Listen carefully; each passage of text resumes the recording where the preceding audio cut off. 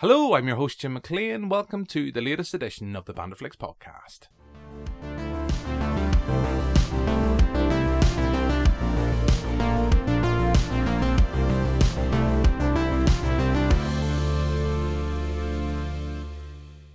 So with a packed show for you this week, I'm going to be speaking with director Simon Hunter about his film Edie, which will be screened at this year's Belfast Film Festival. I'll be speaking with director Cory Finley and actress Anya Taylor-Joy about Thoroughbreds, which is out this week. And we'll wrap up as I talk with Banderflix's very own Chris Gray about Ghost Stories, which is also out this week.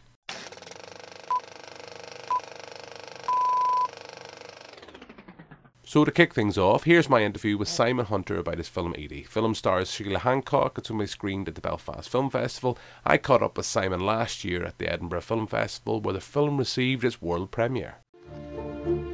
Nancy, I'm letting you know I'm going away for a few days.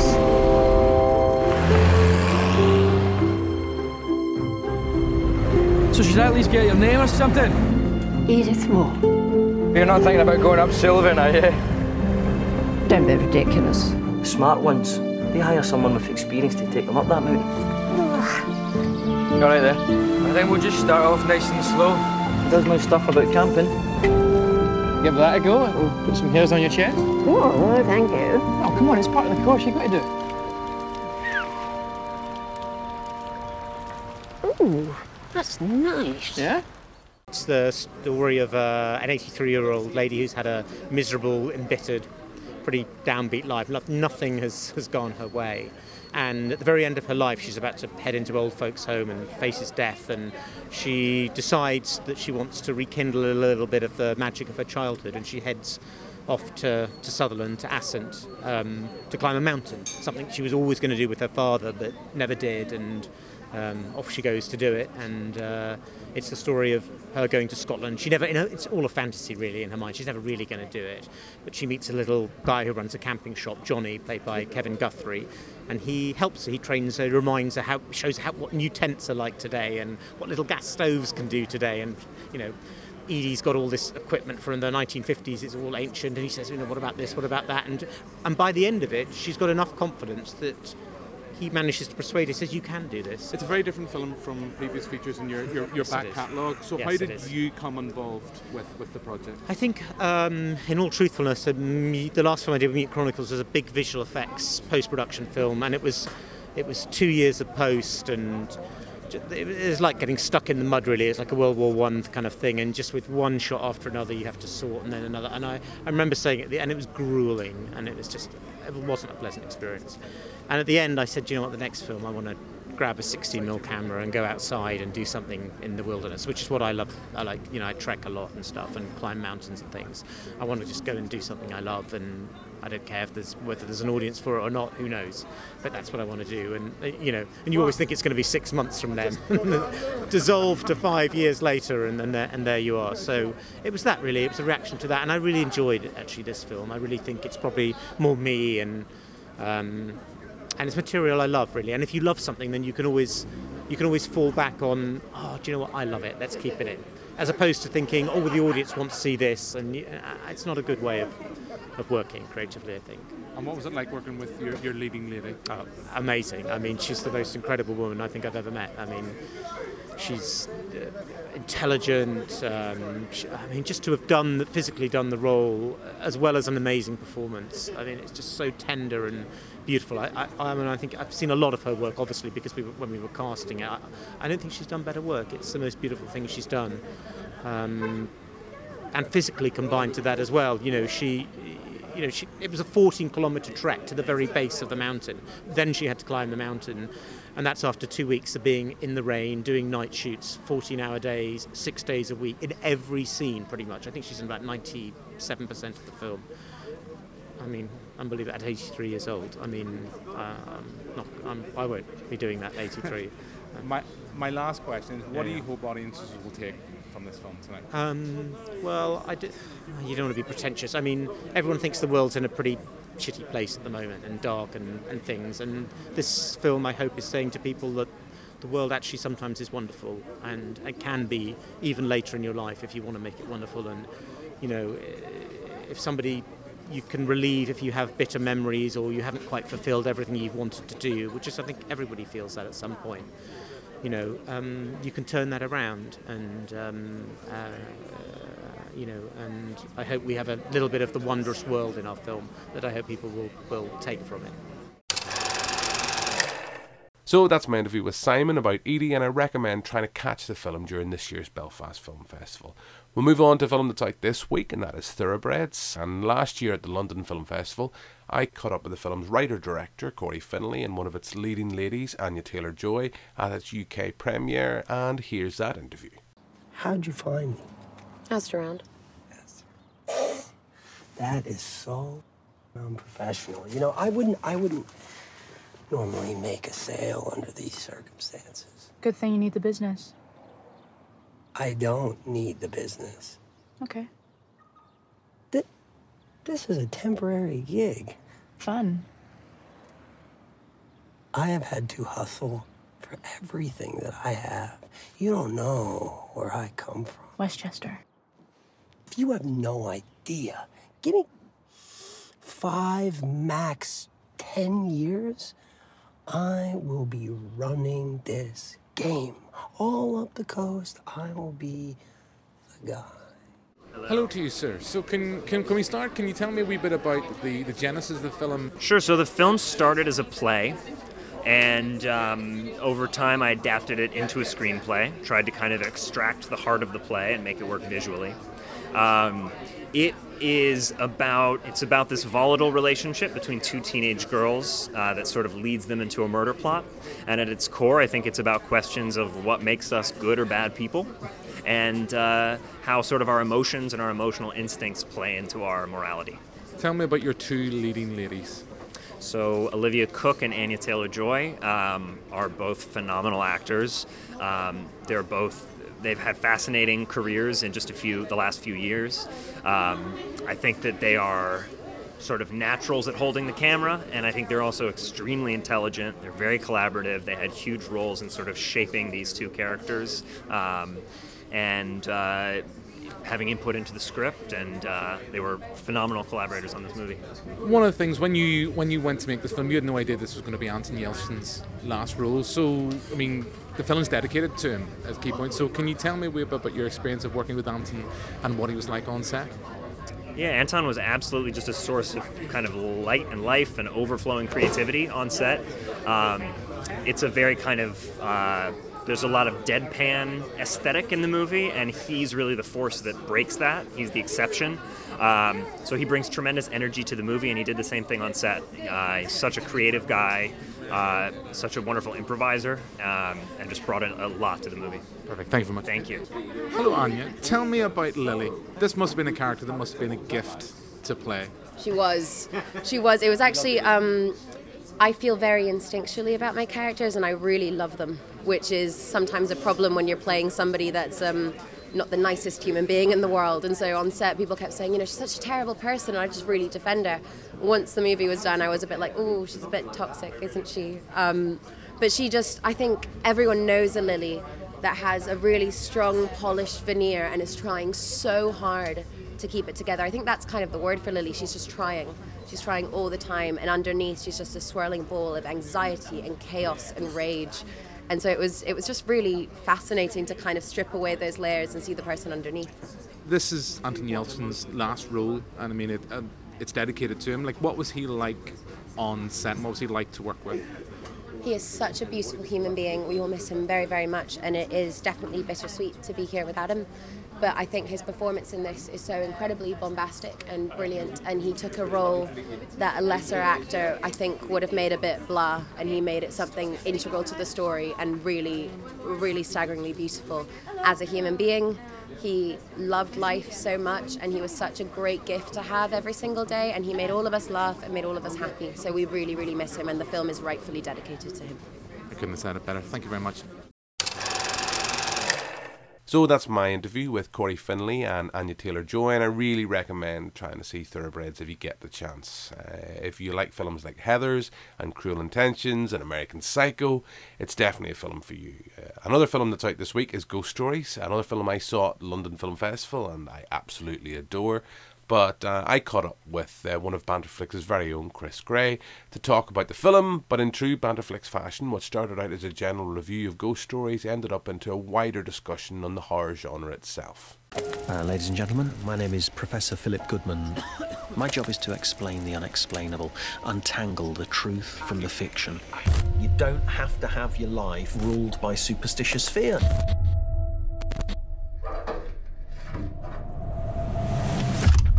Mr. Goodman, everything you have spent a lifetime trying to debunk the supernatural, it's all true. 3 cases I couldn't explain. You go and investigate if you dare. So I'm joined now by Chris Gray, and we're going to be talking about Ghost Stories, which is out this week. I'm a huge fan of this film, Chris. Seen it in London last year, but for any of our listeners who haven't heard me ramble on about this film, tell them a little bit about, set us up, what's Ghost Stories all about? Ghost Stories is from Andy Riley and Jeremy Dyson, the latter who's most famous for The League of Gentlemen, who have collaborated together to create this anthology series of stories within one film. The plot show follows a paranormal investigator who wants to debunk certain cases. His hero from previous years presents him with a new case, and he goes to follow 3 individual cases that may or may not be linked together. Perfectly. I couldn't have said it better myself. As I said, and I keep going about this, I seen this last year at the London Film Festival. There was this last year and Shape of Water. And I'll be honest, I couldn't pick which was my 2 favourite films of last year. I am a huge horror fan. I went in with the recommendation actually of the QFT's Michael Staley, and I went in 0 expectations and loved it. It's a horror film that works, and I didn't expect to because of that anthology format. I hate stuff like VHS. I'm not a big fan of it. It has its moments, but that type of thing usually doesn't work for me. This worked. And I think I liked it more because I think it's one of those films that improves 2nd, 3rd, 4th viewing. I've seen this 3 times now, and it just gets better. And I want to be very careful not to spoil, because it's a film that I think we seen this both at the Odeon, That we did. At the Scream On scene, and I don't know, it was a very unruly audience. Mm-hmm. But what I loved about it was there was an audience member behind me who was clearly getting terrified.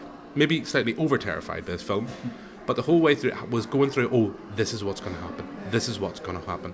And I sat there with childish glee and sat and said to myself, you are so far off, love, you don't know where this film's going to go. And so for me, having watched it a couple of times now, I find that the way this film does go works really, really well. But for you, from watching this first time round at the Odeon, how did you find that experience? Well, before getting into that, can I recommend something to you, Jim? I think the quintessential word here for this film is that it's British, and that helps it already. Already my feet were becoming more affectionate towards it in the first few moments being British. If you go back to the 1970s and you've got The Vault of Horror or Asylum, which are anthology series of films, they are wonderfully weird, and now I will say they probably pull the links together a little tighter than what Ghost Stories does. I mean, I'm not saying I dislike Ghost Stories. I think Ghost Stories was full of wonderful little chilling moments, and I like the notion. Again, I'll refer back to Jeremy Dyson, one of the writers, League of Gentlemen fame. He has presented a number of characters who may or not be deserving of their own fate here. Very much like League of Gentlemen, only the laughs aren't spewing out. This is played for the chills, not the laughs. So I had fun with it. I would say, again, without possibly teetering on spoiler here, I don't think the payoffs are strong in comparison to maybe last year's The Ritual, which I thought, even though it played every trope that you recognise, there's Evil Dead, there's Blair Witch, there's The Wicker Man, the payoff was incredible. I thought compared to, I wasn't expecting, or maybe I was led to it, but I wasn't expecting it. Ghost Stories payoffs for each individual story weren't as cutthroat for me. Maybe I do need to give it that second, third viewing. I think it works on the second, third viewing. For me, anyway, I see more into it, and I see the path this film goes down. When you watch it the second and the third time round, you can see that it's much clearer. It's signposted much earlier on. and the way in which that it works itself, like little things about when we see Alex Lawther's character introduce Simon, who's just great. He's brilliant as well. He's great, but then Alex Lawther is pretty much great in everything. I've been raving about his performance in Freak Show, a film that nobody seems to have seen. But when I seen that the second time round, there's little things I picked up with that I didn't pick up in the first time round. You go, right, okay, it's the fact, well, you know, there's a reason why we're never introduced to his parents. We're never, where he would maybe have parents, but we don't know what they look like. It's just little things like that just when I watch it the second, third time round, works. Now, you've mentioned, of course, that the key thing I missed there, British. I am a big fan of British horror. And coming back to your point about anthology, I have no problem with anthology series. It's the way that they've kind of tweaked over the years, particularly that VHS format. Yeah. That kind of, when I was sold this at the London Film Festival, was that this was something along that lines. And that meant me go, oh, no, I don't really want to see a British VHS. Yeah. But I think the point I'm trying to make in my normal rambly way is that it's more than that. It's done so in a much cleverer way, I think, than we've seen with any of those kind of the VHS and ABCs of death. That's probably my long-winded way. Again, maybe because it is British, I just immediately wanted to hug it, but I felt the same way about Paddington 2. Those are two very different films. Although they both contain the who's who of British comedy. You know, you've got Paul Whitehouse in this one, and which I was always up for. Paul Whitehouse was always a great actor, and I'm glad to see he's not doing the Aviva commercials at this point. The other point I was going to try and make about this one is that British horror hasn't had the greatest process on cinema. What you were saying earlier on about the third, fourth viewing, you've upped me up for that. I'm quite looking forward to that. I do think this film will actually play very well on television. It does feel very much. I mean, aside from the one moment where Alex Lawther is in a car with a mobile phone, this film could have been made 20 years ago, and it could have been made last year, which it was. So I sort of see it becoming a bit of a favourite. I can see it being played on BBC4 a few nights before Halloween every year. It does have those right spine-chilling moments that just tickle your brain as well. I agree with everything you're saying. This is a boring podcast for anyone that's listening, but I want to come back because you mentioned The Ritual, and it's a film I haven't seen, and it's a film I was actually steered away from when we actually did the TV show, because our critic at the time, Therese Ray, just was not a fan of that film at the time it was screened. I think it was another Odeon Scream Unseen we sent Therese to, but I'll come back to you in a minute about that film. What I loved about this was, even though all the kind of the cheap tricks that is in any horror director's parlour tricks, they're all there. All the cheap scares are there. But did you notice that the tagline, "The brain sees what it wants to see," several moments throughout Ghost Stories did I have to rub my eyes to make sure that I wasn't seeing something that wasn't there. For example, Alex Lawther's in a car. The car seat takes on this ghostly appearance, and you think, is that a ghost, or is that's just the car seat? And at that point, either now that's me being paranoid about it, but has the film finally got to me to such a degree that now that's what I'm going to be visualizing for the next? And there are several other moments from there towards the end. Again, I would say the one thing I do disagree with you on is that the payoffs for each individual story aren't as well set up, but there are enough spine-chilling moments and even doses of humour to keep me interested throughout the movie. I agree. This is where we start to disagree. I sense that the payoffs that we get on those individual moments, they don't work as individual narratives. I agree with you on that one. But I think when you sit back and then watch them and how all those underlying themes that those three stories explore, they're all lying underneath the surface is the grand kind of story that's going on. And when I watched that now a couple of times, I picked that up more. Like you've mentioned, I want to come back to, because it was one of the things I really wanted to big up. I've talked about Alex Lawther. I love that man. You know, he's just a fantastic young actor. But Paul Whitehouse, you know, you mentioned, it's great to see him on the big screen. He's someone who I know, Johnny Depp, you know, whether you're still a Johnny lover or not, Johnny Depp has praised Paul Whitehouse as being one of the best actors he ever got the opportunity to work with. It's great to see him on the big screen, and again, in that small little vignette that he's in, he's great. Again, whether you maybe don't think the payoff's there, I think that of those three stories, I think his is my favourite, and I think his is my favourite probably because it just was one of those ones that that got under my skin and stayed there, and you kind of, oh, well, this is going to jump out, this is going to happen, this is going to happen. Oh, you're going to do something slightly different. But I think I love that sequence just because it's Paul Whitehouse, and Paul Whitehouse just elevates that little narrative around him. We're back on agreeing territory here now, Jim, because I love Paul Whitehouse's pieces. Harry Enfield and Chums, scariest thing in the 90s. He's wonderful in that scene. And again, I'm going back to my quote that I said earlier, that these characters may or may not be deserving of these particular fates. And I have to say, that was also my favourite out of the three stories. Although Alex Lawther, again, he creeps me out when he wants to. I would still hang out with him anytime he wants. The Paul Whitehouse moment is... I'm actually getting a few goosebumps now just thinking about it. So yeah. You have as well Martin Freeman. And Martin Freeman is someone... I'll be honest with you, is kind of, he's cinematic Marmite for me. I can take him or leave him. I'm really not a fan of his house-style American accent in the Avengers franchise, but that's a completely different thing.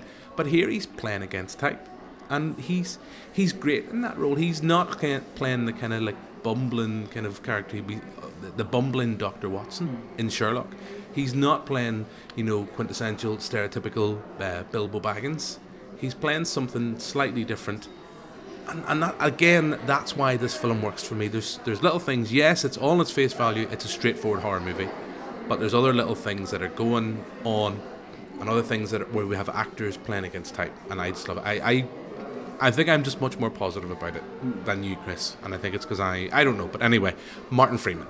Well, I would say before I speak about Martin Freeman, you have got me to rewatch it again, and I look forward to seeing it next Halloween. A few nights beforehand, and I will be a little more attentive for those underlying themes or those little niggles that I've missed. So again, I mean, I did really like this film.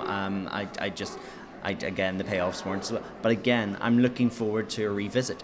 Martin Freeman, I will say his role is very similar to that of The World's End, where it is that uptight square who maybe does know more than he's letting on in a suit. But again, he's the actor and Martin Freeman, because he's probably the most famous of the lot when they're selling this to the US. So I do think Alex Lawther was the real star of the show, because he didn't have the most interesting story, but yet he's just the strongest of the lot of them. And Paul Whitehouse is always welcome. Yeah, I can't disagree. This is based on a West End play that was written by Jeremy Dyson. He was the original creator of that. It was then adapted from the West End to the big screen. The obvious comparison there is The Woman in Black. I haven't seen the original stage play of this. I really, really want to. I'm kind of hoping that if this film is a success, that we might see that resurrected. I don't know.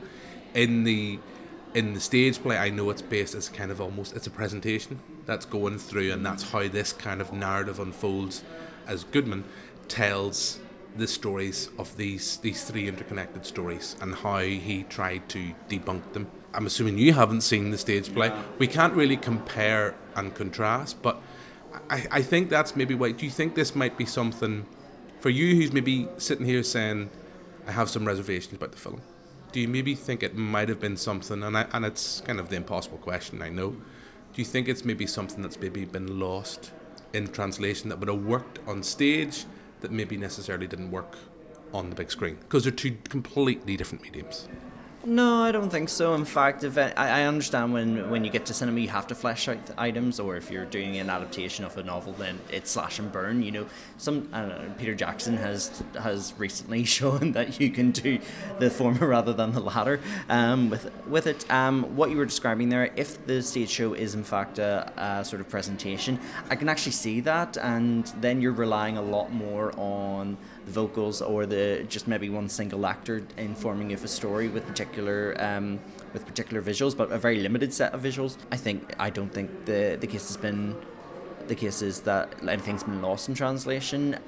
I think maybe they just haven't fleshed it out. But it was such an admirable attempt. I don't want my reservations to totally cloud anybody going to see this. I think it's certainly one of finer horror films of the past year, and I always have my reservations about horror for the past 10 years.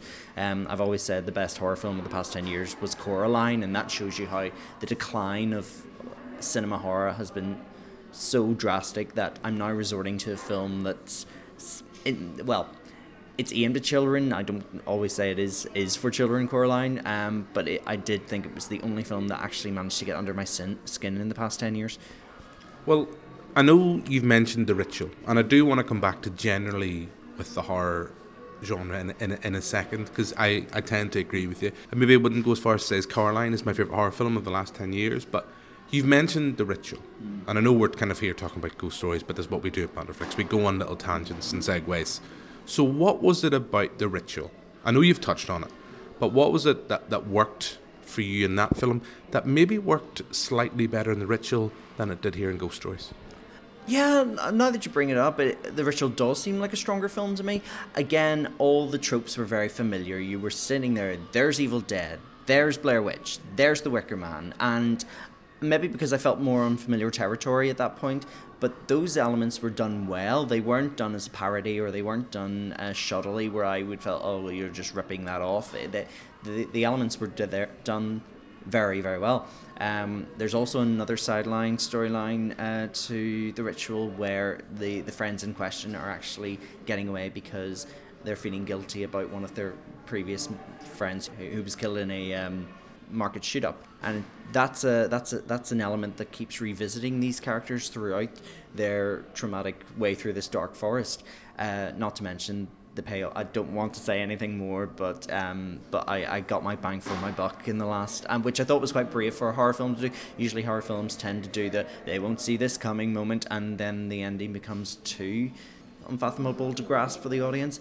This one I was able to say, yep, that would happen. Well, that's maybe why I come back to this adaptation from the stage to screen without spoiling Ghost Stories.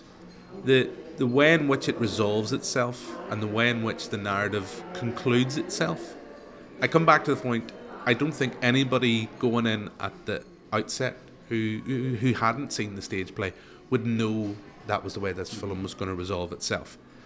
I can, without having seen the stage play, I can see how that final scene would work tremendously on the stage. Mm-hmm. I can see that in my head. Me too. But I can get why that might seem very convoluted and contrived on the screen rather than the stage. I'm kind of rambling. I don't really have a question to ask back to it, but just your thoughts on that. Well, what I said earlier, I do think this would look better on television, to be honest, because it did remind me of the various horrors, or the various, Whistle London Come to You, based on M.R. James's novel. It's from the 1960s. If you ever get it, guys, please watch it. It's terrifying. And there was a remake with John Hurt, which wasn't as well received, but maybe Ghost Stories will lend itself to television, the small screen, a lot better. You won't have a frustrating audience behind you who's trying to work it out. What you're saying, not to give anything away, the ending is, it's, compared to The Ritual, it's simpler. I'm using inverted commas there. And therefore, it probably would be received a bit better when on the small screen. So you're sitting there in a smaller room, and it'll be a lot more intimate. So I would say that would be to its advantage. And again, I look forward to seeing it next year on Halloween, so we're close to it. I agree with you. It's one of those things. I think you've mentioned the fact that it might look well on television. We have writers, like we've two writers here, writers co-directors who've worked in this. One who's worked heavily with The League of Gentlemen, which is a fantastic TV series which I love, which of course borrows tropes and cliches and moments from horror films and puts them on the small screen. When they did that with The League of Gentlemen film, I actually am one of those few people that actually quite like The League of Gentlemen film, because the fact that it is so bombastically bonkers and weird and postmodern. And I without going into kind of discussion about horror and the tropes and talking about postmodern horror, which I'm a big fan of when it's done well, The League of Gentlemen film was really, really clever for me, but I can get why there was maybe audience who just wanted the TV series on the big screen. So maybe this is a case of writers and directors who used to the medium of television, and maybe Yeah, there's something maybe when you see it on the big screen, maybe that spectacle, that reliance on what we see, where we have seen stuff that's contrived and been taken from elsewhere, like going off on a tangent, as I've said we do. We look at, say, Lara Croft, which was out a few weeks ago. Tomb Raider as a video game stole ideas aplenty from all the films, like from Indiana Jones, from all that kind of stuff, and then it put it on in the video game. But then when you see that on the big screen, well, you go, well, that's just taken from, Indiana Jones, The Last Crusade. It doesn't have an original truth in its head, and you kind of sit there and go, I want to be watching this, I don't want to be watching that. This film, Ghost Stories, it does borrow a little bit. Like, there's moments, like you mentioned Alex Law, the character, there's a scene in the car that is just ripped. There's sequences involving in that scene that are just ripped from Evil Dead. In the camera work that we see there, it's great. But I never got a sense of sitting there going, I wish I was watching Evil Dead. I was enjoying my time watching that. Now, going off and speaking generally, you've mentioned about the fact that the horror genre maybe for you isn't in a great place, or for you as a cinema goer, as you as a horror fan. You've mentioned Coraline as being one of your own personal favourites over the last 10 years. Why do you think, this is a big loaded question, why do you think that is the case, that we're not seeing the great horror films that we've had over the years, and that made me fall in love with the genre? Because there's more to horror than just slasher movies. There's more to horror than just gore. I love a horror film that gets under your skin and stays there and just sends a shudder down your spine. That's what I love. There's a few I would maybe recommend. I'll come back to them in a minute. But why, for you as a viewer, do you feel we're not seeing those great horror films? I've got several answers to this. First of all, we've seen so many horrors because horror is one of the most budget-friendly genres out there. You don't have to pay any A-list stars. The moment you pay an A-list star to star in a horror movie is the moment the audience says, that's an A-list star, they'll survive, I know what happens in the end, no thanks. If you've got a load of people who nobody recognises, they could have all their heads off by the end. Look at Get Out. The budget was 4.5 million, and look at its takings. Don't Breathe, the Sam Raimi produced one. It cost about 19. I think it was about 19 million. Could be wrong. Might want to check that. But again, such a small budget for blockbuster by blockbuster standards. So we've probably been inundated with too many horrors. Second of all, maybe falling on this argument quite early on, but maybe all the best ideas have already been taken. So I know I could get a load of people arguing that one, and that'd be a really good debate sometime we could have. But I do also believe, I remember 6 years ago speaking with a friend, and he said to me he just believes that horror movies are quiet loud noise. And it was that point, I remember going to see Annabelle, very close to that conversation, and I tried my best. I said to myself, was he right? Did that cloud my judgment? And I think he was right at that time. So Annabelle, I remember, had one great scare in the first 10 minutes, and I sat there and I applauded and said, yep, you got me. The rest of it was exactly the same. So possibly they're spending their best scare for the first 10 minutes, at which point they're exhausted by the end of it. And also, in the past 20 years, you could not to be too heavy on, but maybe horrors aren't as conventional to be scary now.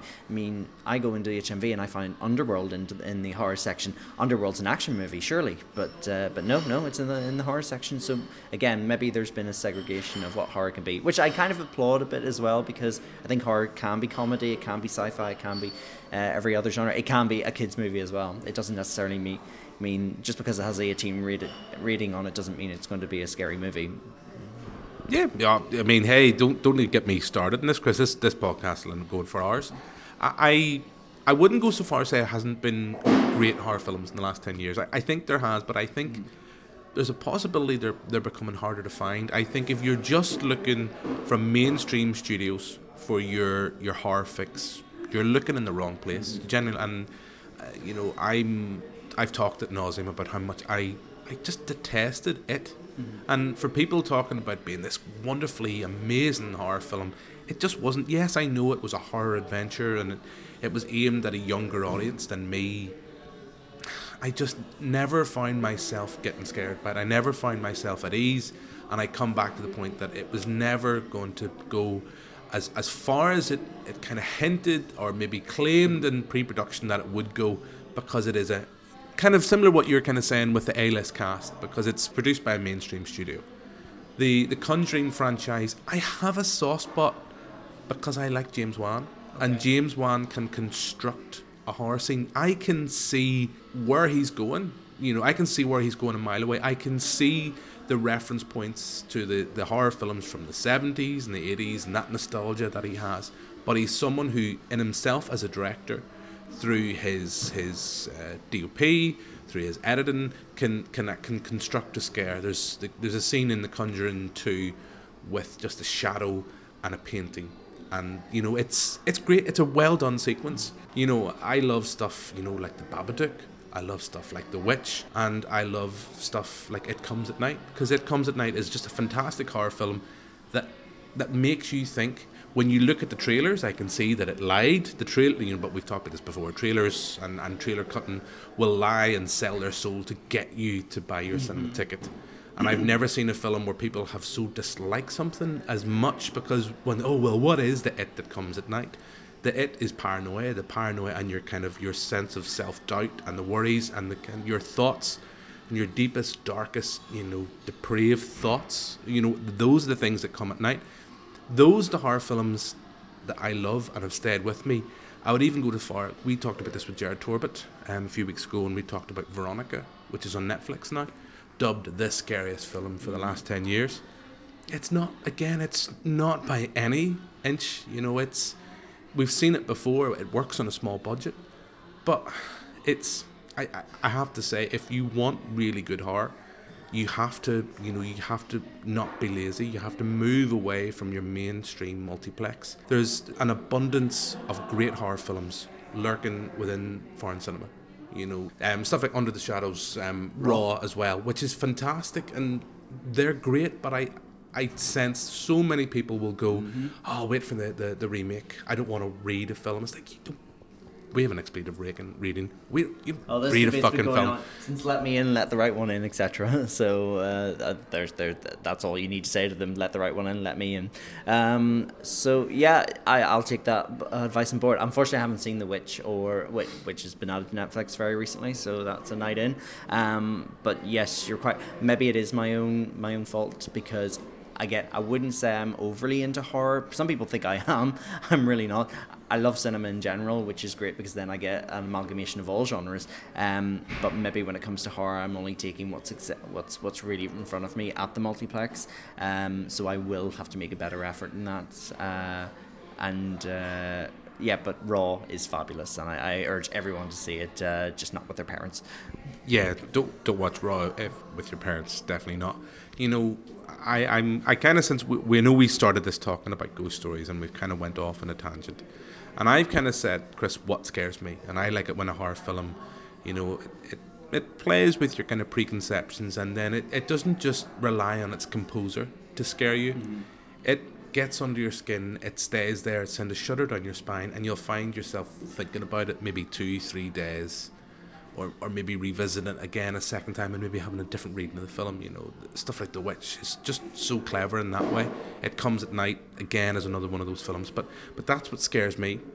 Coming back to that general term, like, what scares you? What is the thing when you go to horror film, the horror films you love, and whether or not it's, you know, you've mentioned The Ritual that worked for you, what are the other films, or what is it about horror films that when a horror film's working for you, what scares you?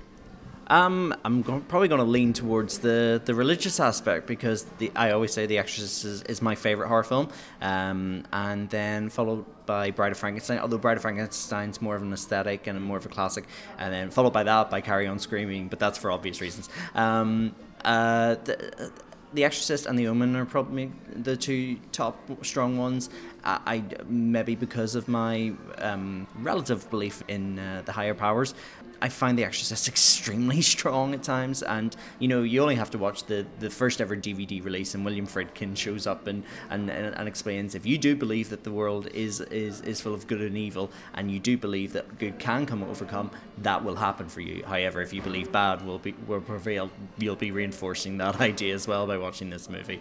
So I can always deal with. I mean, The Ritual was really, really good, but it was a fantasy in the end, and that's one thing that, possibly because I was reading a lot of fantasy and watching a lot of fantasy during my teen years, I have become a little more adept. And that might be one of the reasons why I'm not reacting as well to many horror films of the past 10 years. And that's why Coraline gets a vote, because Coraline uses that fantasy element, and then it does creep under your skin, and it tells you not to just be careful what you wish for. So, I mean, admittedly, nuclear war and tyrants, they scare me more than monsters do. Donald Trump scares you more than anything, but coming back to The Exorcist, I always bring this point up. The Exorcist, yes, it's a horror film, but it's also a film that's kind of just on the themes you're talking about. It's a film about faith. It is, I've always kind of argued with people who say, "Oh, it's a travesty of a film, and it's so terrible for the Catholic Church." It's not in any means. It is a film about faith, but in faith in so many levels. Yes, there's religious faith there, but there's also a mother's faith in her daughter. It's such a great film. I would say it expands upon just kind of being an out and right horror film. Bringing it back to ghost stories, we've had kind of almost two kind of very different reactions to the film. Maybe it's a case of maybe listening to people, possibly people like me, who hype the hype and who build it up. I come back to, I was talking about Veronica very briefly. We talked about this in the TV show. Hyped beyond belief. I seen that film at London as well before it was picked up by Netflix, and I really enjoyed it. When I watched it the second time round, when you look at all the kind of advertisements through Facebook and various social media outlets, oh, this is gonna, so many viewers can't get to the end of this film, and you're like, really? Why? Do you get a sense that's maybe, I had that maybe much more positive reaction to the film? I came in cold. I came in with zero expectations. As I say, I was recommended to by Michael Staley here at the QFT, who told me, look, come and see this film. I've heard good things about it. When he sold me the brief, as I said at the very start, a VHS kind of anthology kind of thing. Nah, you're alright, even if it is a British spin on it, even if it is from the League of Gentlemen guys. Ugh. And went in with zero expectations and just found myself, from as I come back to that Paul Whitehouse sequence, okay, you've got my attention. Alright, okay, we're going here. Oh, okay, I didn't see that coming. We're going here. Do you think there's a sense that maybe the film was hyped to you, possibly by people like me, or maybe you went in with more, because maybe you went in thinking you were going to see this wonderful horror film, this great British horror film? Maybe that's why you had the reaction you had. No, I believe I try to treat every film as equally. I mean, I will go into ghost stories with the same expectation of, or the same borderline expectation as I will go into Star Wars: The Last Jedi, and let the film do its own work. And again, the reservation I have is that the payoffs weren't overly there. However, you have convinced me to go revisit. It is a really well made film, and there are delights that would make M.R. James very proud to be British, part of the bastion of British horror. And so no, I don't think it, I certainly didn't dislike it. I thought it was enjoyable. I thought the certain moments really did work up my spine. I did have one woman like yourself behind me reacting a bit over the top. There was a particular 4-letter word going off every few moments. I thought she was Alan Partridge, to be honest. So no, I don't think I had any expectation for it. I hadn't actually heard much about it aside from the promos, and let's face it, Jim, we both know not to take endorsements on posters at their value, because the word great could be well out of context. I would love to say I'm older and wiser and always, tend to disagree with what posters say, but, we already know trailers lie, posters lie, everybody lies, Chris.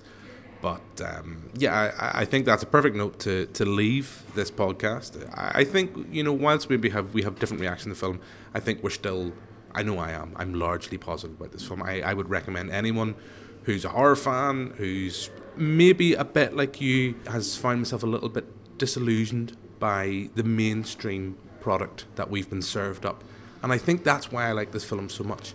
That whilst it's maybe not, a mainstream studio, it's got a recognisable cast. I think it's Lionsgate is distributing this. Yeah.